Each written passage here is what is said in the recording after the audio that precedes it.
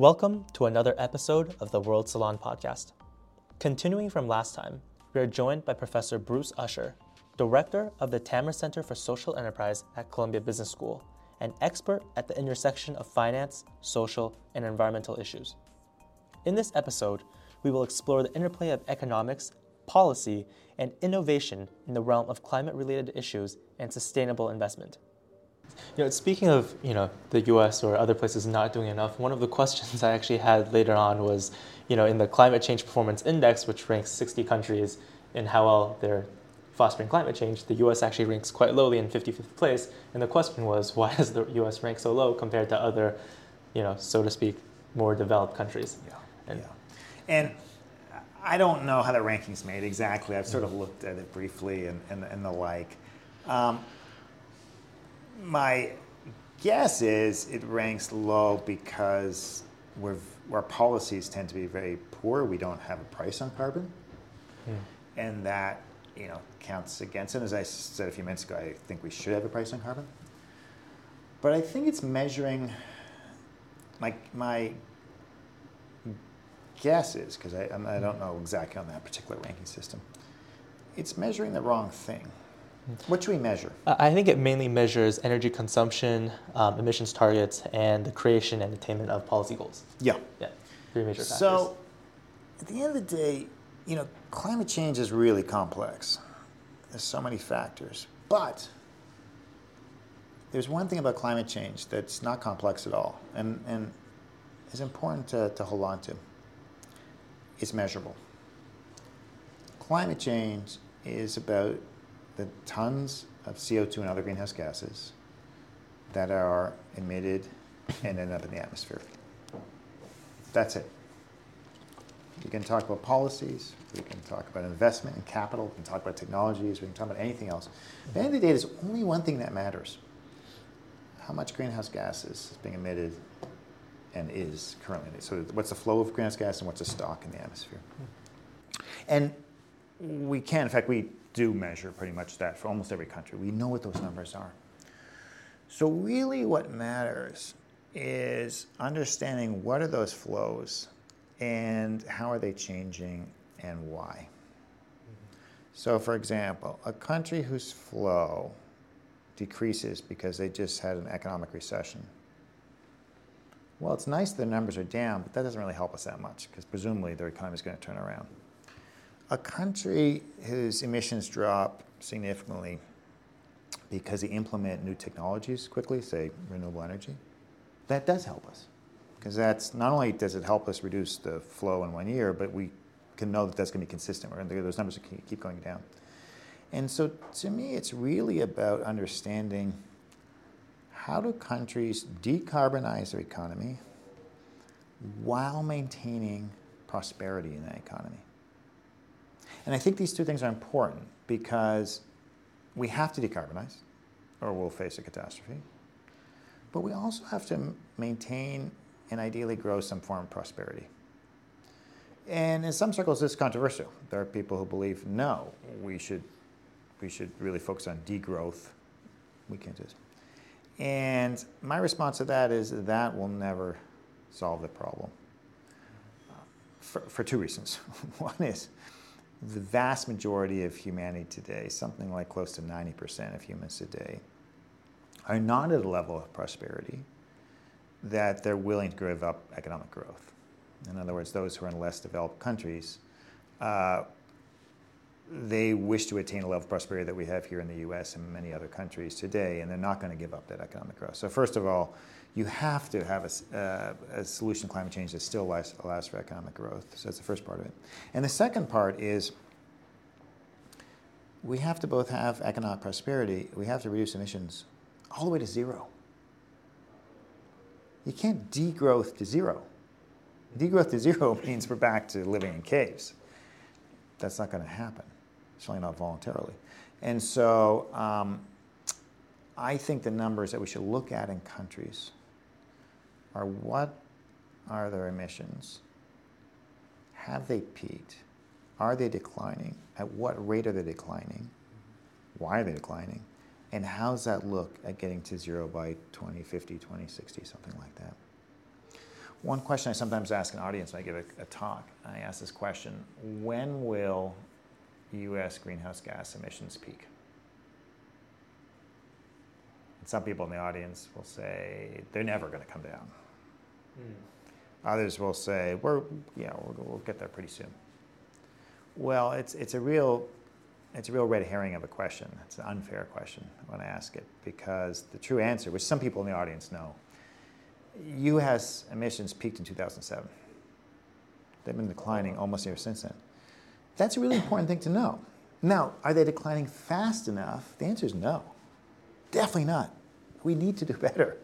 But if we start from the premise that the U.S. has done terrible, that they're ranked terrible, that it's all bad, I think, first of all, that's just not true. And secondly, it's highly misleading us. It takes us in the wrong direction. We don't need to do things dramatically differently here. We need to just do more of what we're doing. We are decarbonizing. We need to decarbonize faster. And I think that's not unique to the U.S., by the way. Many countries today are at that point. The big question around this issue today, and the one that actually is one of the biggest questions in climate change today, is at what point do emissions in China peak and start to decline? We're not there yet. I think some people say 2035. No, I think it's earlier than that. I think we're actually getting reasonably close to Chinese emissions peaking. It's hard to know because, of course, it's tied to economic growth. Also, it's tied to what kind of economic growth. Are we talking heavy industry versus services? There's different emissions. China is fascinating because if we look at renewable energy as an example, far more renewable energy is being built and implemented in China than any other country. If we look at electric vehicles, same thing. But if we look at construction of coal plants, also number one, right? So you've got some really tremendously positive on the climate front things happening in China, and some very negative things as well. It's very hard to really understand the whole picture. It's such a large, complex economy, but it does appear that we're getting close to peak emissions. Okay, still way too high, but that's an important point, because once that trend changes, then it's just a question of accelerating it. And it won't be easy. The Chinese economy is very reliant on fossil fuels at the moment. But it's not infeasible that we'll get that change fairly quickly. I see. I mean, the climate transition is obviously underway, and it's obviously one of the largest issues right now.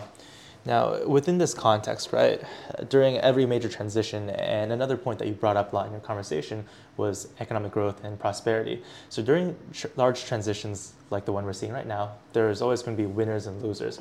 So on a country level, how do you evaluate who the winners and losers are? And from a more micro perspective, from a company level, how do you evaluate which companies are going to be the winners and losers of this big energy transition, climate change transition? So that's one of the most interesting and also hardest questions, to be honest. So I think predicting things like decarbonization, emissions trends, or sectoral changes like the energy sector moving from fossil fuels to renewables are relatively easy predictions to make. I mean, we can be off by a little bit, but those trends are pretty locked in at this point. Understanding or forecasting the implications of those trends for countries or companies or even individuals is much harder to do, right? And we can look at all sorts of different transitions that happen in different industries, the classic one most recently being technology. So you could say, and we could still say today, but let's go back, say, 25 years or so and say, 25, 30 years and say, well, the microprocessor, computers, and then smartphones and so on, those technologies are pretty easy to predict. They're going to get better, faster, more productive, and so on. Who will win and lose in that? I mean, it was really hard to predict. Companies who had browsers well before Google who did not survive, right? There are chip companies who are dominant, who no longer exist, and so on. So it's hard to do. What I would say about climate change is the following. At the geopolitical level, the country level, clearly countries whose economies are fossil fuel based the leading oil producing countries, are going to suffer through this transition. Now, some of them are prepared, well prepared for that. Some of the countries in the Middle East, Saudi Arabia and others they recognize these changes. They're also likely to be the last producer standing because they're the very cheapest production costs, and they have enormous reserves of capital to sort of finance that transition. Other countries that are very fossil fuel based but don't necessarily have that investment or foresight, for example, Russia, may really end up being a geopolitical loser in this transition. But the number of countries that fit that category of, economies based on fossil fuels is a relatively small number of countries. You do have some countries who are not rich in fossil fuels, let's say China and India, coal, very heavy in coal, but not in oil and natural gas, which are much more valuable fossil fuels. I think in many ways there's a good likelihood that ultimately those countries will benefit from the transition. They also have the manufacturing production capacity or capabilities to lead in this.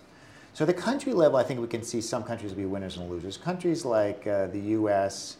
is probably, I would say, net, on energy side, sort of a push. We're kind of, we're slight exporters at this point.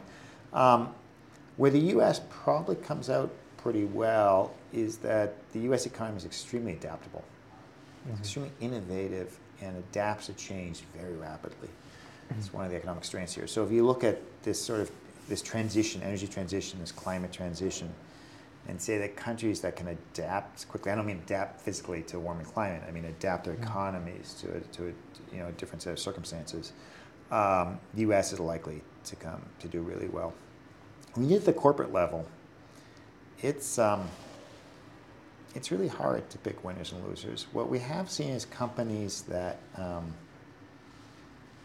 both able to innovate and change, come out ahead, and companies that have moats around a bit, often regulatory moats, can sometimes come out ahead as well. So let me give you a couple examples of that. On the ability to change, the classic example would be the automobile industry. So a lot has been written, and I write in my books, but others have too, about Tesla. Why was Tesla able to essentially take a 10-year lead over every other car company in electric vehicles? And you could say, well, it's because of technology, but actually Tesla's technology, Tesla mostly used other technology that was existing. Lithium-ion, they did not invent the lithium-ion battery, right? They were clever at sort of using the battery and the software design around it. But Tesla was able to take a 10-year lead because the incumbent automobile companies were really bad at change. They were unwilling to cannibalize their traditional internal combustion engines. They had a hard time switching. It only got to the point when Tesla became such a huge threat that they pretty much were forced to change.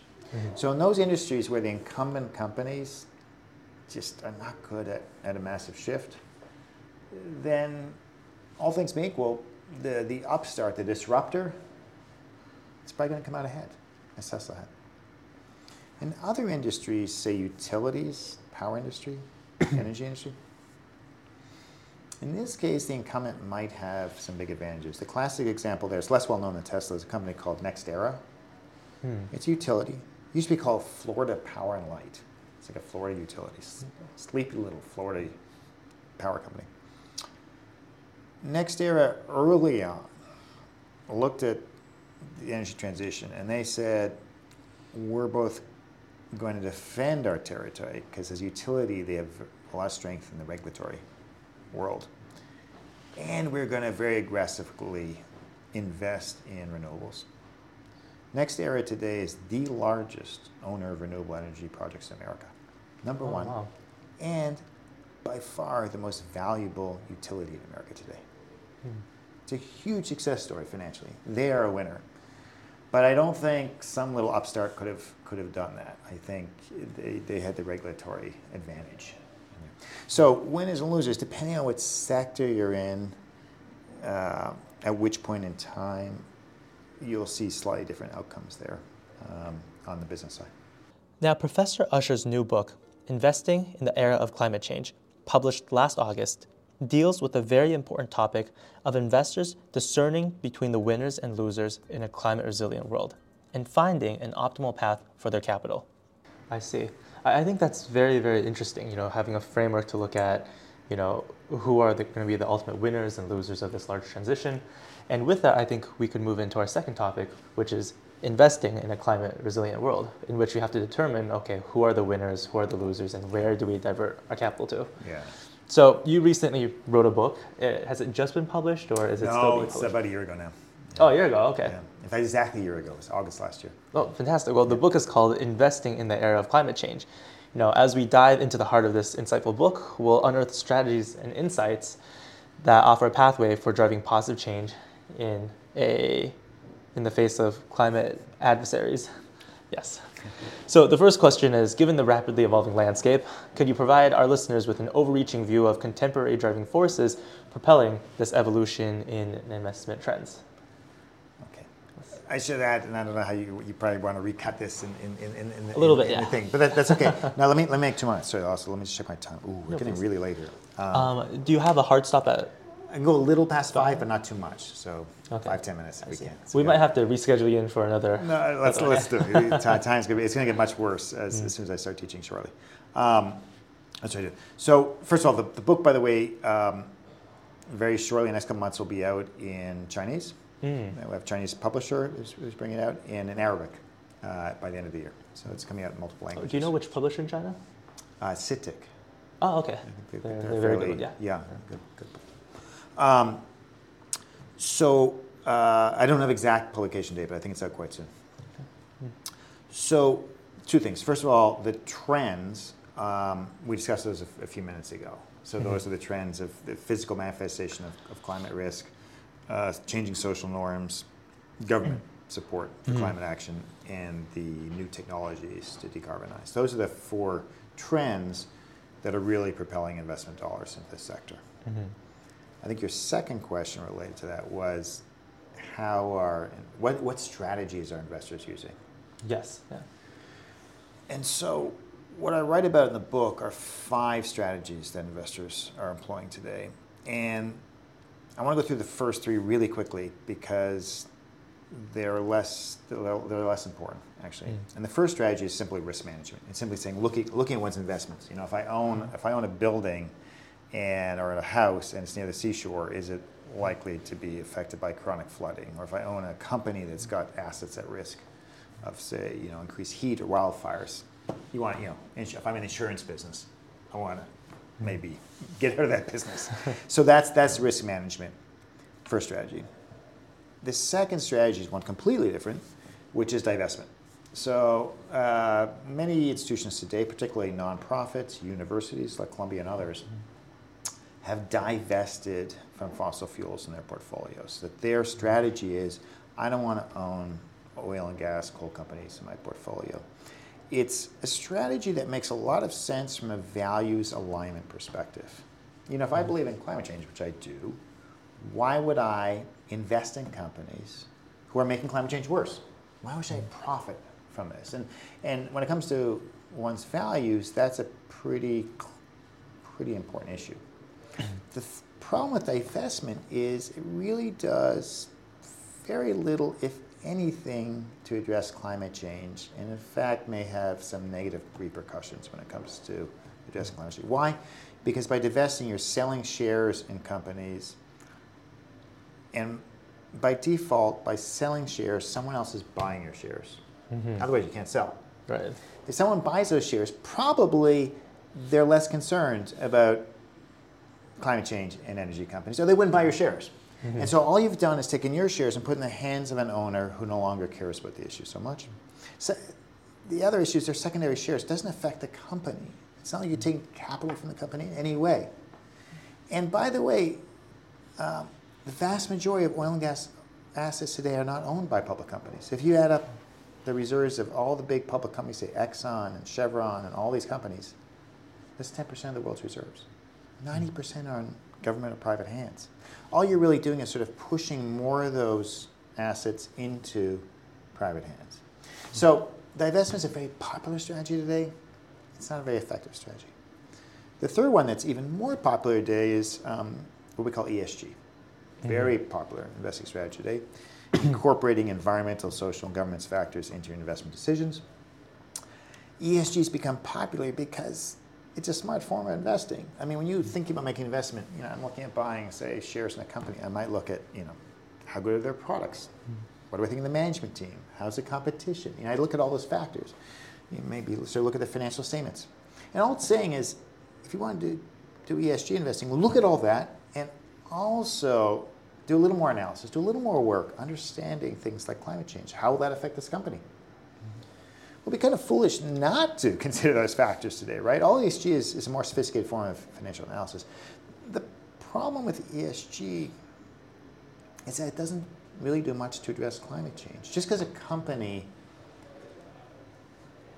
comes out well on ESG metrics and makes a good investment doesn't mean that company is doing things that help us decarbonize the global economy. It simply means that company is well positioned for climate change. And so that third strategy is extremely popular, but again, not terribly impactful when it comes to climate. The fourth strategy is a much more directed one, and we call it thematic investing. It's when the investor says, look, I really care about climate change. Where can I invest my capital that's really going to make a difference? An example of that, we've been talking about renewable energy earlier in the podcast. I'm going to put my investment into renewable energy companies. I'm going to put my capital into, say, NextEra, the utility we talked about a few minutes ago, because they invest in renewable energy. My dollars are going to go to this company that's going to directly invest in climate solutions. Thematic investing, it could be a lot of different sectors, electric vehicles, renewables, or others. That's an increasingly popular strategy. And the fifth strategy is a very unusual one, and most investors can't or won't do it. And this is what we call impact-first investing. And this is where the investor says, climate change really matters to me. I want my dollars to have as much impact as possible. And if I get a return on my investment that's lower than I would get in any other investment, that's okay. I'm not looking to maximize my risk-adjusted financial return. I would like to get a return, maybe a small return, maybe get my money back or something, but I'm not looking to make a financial return. That's what we call impact-first investing. Impact-first investing is important because there's some climate solutions today that are so risky, so long-term, so uncertain that your typical investor with a fiduciary responsibility who manage money for other investors can't invest in those. But those investments are really important. Someone's got to put those capital to work. To a certain extent, it's government money, but we need investment capital there as well. And so those are the 5 strategies, and all of them are growing in importance today. I see. And which strategy do you think will be the most dominant or the most, strategically making sense? Thematic. Because thematic very clearly says, I see an opportunity. I care about climate change. I see a way of addressing climate change. I see a business opportunity in that sector, and I'm going to put my capital to work there. And that capital is both going to help us address climate change, and if I'm right, I'm also going to do very well as an investor. And you know what? If I do well as an investor, other people will pick up on that. When I say I mean as an example, although I am a thematic investor in a number of companies around climate change. And if more people pick up on that, then we'll see more thematic investing. And that's what we're seeing today, is increasing amount of capital flowing into these specific sectors. And do you think that all this capital flowing into the sector will make the sector overcrowded, and a lot of poorly positioned companies will get funded? Yeah. Where that funding should go, probably elsewhere. Yeah, and be better. That's a good question, because I think we are seeing some of that right now. We see a lot of capital flowing into the renewable sector. We see a lot of capital flowing into some thematic sectors that honestly are pretty risky. Areas like green hydrogen, for example. Green hydrogen is very interesting technology, phenomenal promise, and enormous hurdles. And yet we've seen a lot of capital move into that sector. This can be a problem. Many people worry about there's not enough capital going to climate change solutions. Sometimes there can be too much, and that's a problem because then investors do poorly. Well, okay, so what? It's their money, it's their risk. They can, it doesn't matter. You win some, you lose some. But the problem is, if a whole sector does badly, then that sector will not receive capital for a number of years until sort of investors forget about it. And we saw this in 2007, 8 time frame with renewables and other climate companies back then, where investors lost a lot of money. And it took a number of years before they were willing to sort of go back into the sector. So that's not good. What you want to see is good returns, but not too much money flowing into the sector at once. I see. So I'm still very curious. So this thematic investing, how is that different from just regular investing? If you see an opportunity, then you invest in it. Yeah, it's a great question. So the only difference, small tweak, but it's an important difference, is it starts with the theme. And the theme here is I care about climate change. I care about climate change, and also a theme that climate change is going to change the business opportunity. And so as an investor, both I care about it and I see how it's going to change my investing landscape, my opportunities. Therefore, that's my lens of making investment decisions. But after that, you're right, it's like any other investment process, really. I see. So with thematic investing, I think it makes sense to investors, to these institutions, but the other forms like ESG investing, divesting, or what was that last one that you mentioned? The one that... Impact first. Impact first, right? These seem like there's a sort of basic conflict between making money, which is the fundamental principle of investing, versus protecting the climate. Yeah. Now, how do investors balance these two factors, or how do the institutions that invest on behalf of investors balance these two? Because what I would say is divestment and ESG, a little bit similar, right? Divestment is not investing in bad companies, and ESG is in trying to find the companies that are good on these ESG metrics. There's plenty of research evidence that suggests that both these strategies get you market returns. So you can divest fossil fuels and still get a good return in the market, the same return as the market. In fact, you can buy ETFs that basically get you the market return without fossil fuel companies. Same with ESG. ESG investing, some people would argue you outperform the market, others would say maybe you don't. But it's essentially market returns. And again, there's lots of ETFs and other funds that demonstrate that. The issue is not the market return. There's no give up there. The issue is how effective is it at helping us address climate change? And that's really where the problem is. Not very effective. Impact first, here you give up return. Not always. You know, if you make a bet, say on say nuclear fusion, if you say, you know what, I'm going to invest in nuclear fusion because that's impact first, because that is extremely risky, extremely long term. But if you do turn out to be right, you're going to get a very nice return on your investment, right? Yeah, but generally speaking, you're going to outperform the market. I see. Yeah. So in terms of the investing world, where's the money going now? What are the hottest technologies? The two hottest areas by far, and this is unsurprising, are renewable energy and particularly solar and electric vehicles. And when I say electric vehicles, the infrastructure, everything that goes into electric vehicles, the whole build-out, that is where really trillions of dollars are flowing today. Yeah. You know, actually, speaking of electrical vehicles, I have a very interesting question. So Tesla, right, they've had a market lead on the EV field for well over 10 years. They're one of the first to actually mass-scale produce EVs. But I think recently, this year, the Chinese company BYD actually outpaced Tesla in how many vehicles they produce. Yeah. How has China been able to, experience such an explosive growth in renewables, like you said earlier, solar and solar factories, and in the EVs? Yeah. How is that possible? So I think there are a couple issues, and I can't say that with certainty. Right? I don't know the Chinese market as well as the U.S. But there are a couple of advantages. First of all, the Chinese automobile market is bigger than the U.S. automobile market. So if you're looking at absolute sales, the numbers are larger. Secondly, the automobiles that BYD and the other Chinese EV companies are selling are much lower price points. So more cars, but not necessarily more value in those cars. And the third reason I would say is the Chinese government is very good at implementing policies targeted at economic development. And it's not just in EVs, it's been in lots of industries. So that, I say the Inflation Reduction Act here has been very, very effective. And there have been other supports for EVs going back a number of years since Tesla was founded. The government support here in the U.S. is less consistent than it's been in China around these policies. So I think it comes back to my earlier point, I wouldn't say BYD is better than Tesla or vice versa. What I would say is those companies has really developed in reaction to the opportunity in their individual markets. And as they expand, at some point they start to compete. So now you have Tesla with the big factory in Shanghai and selling cars there.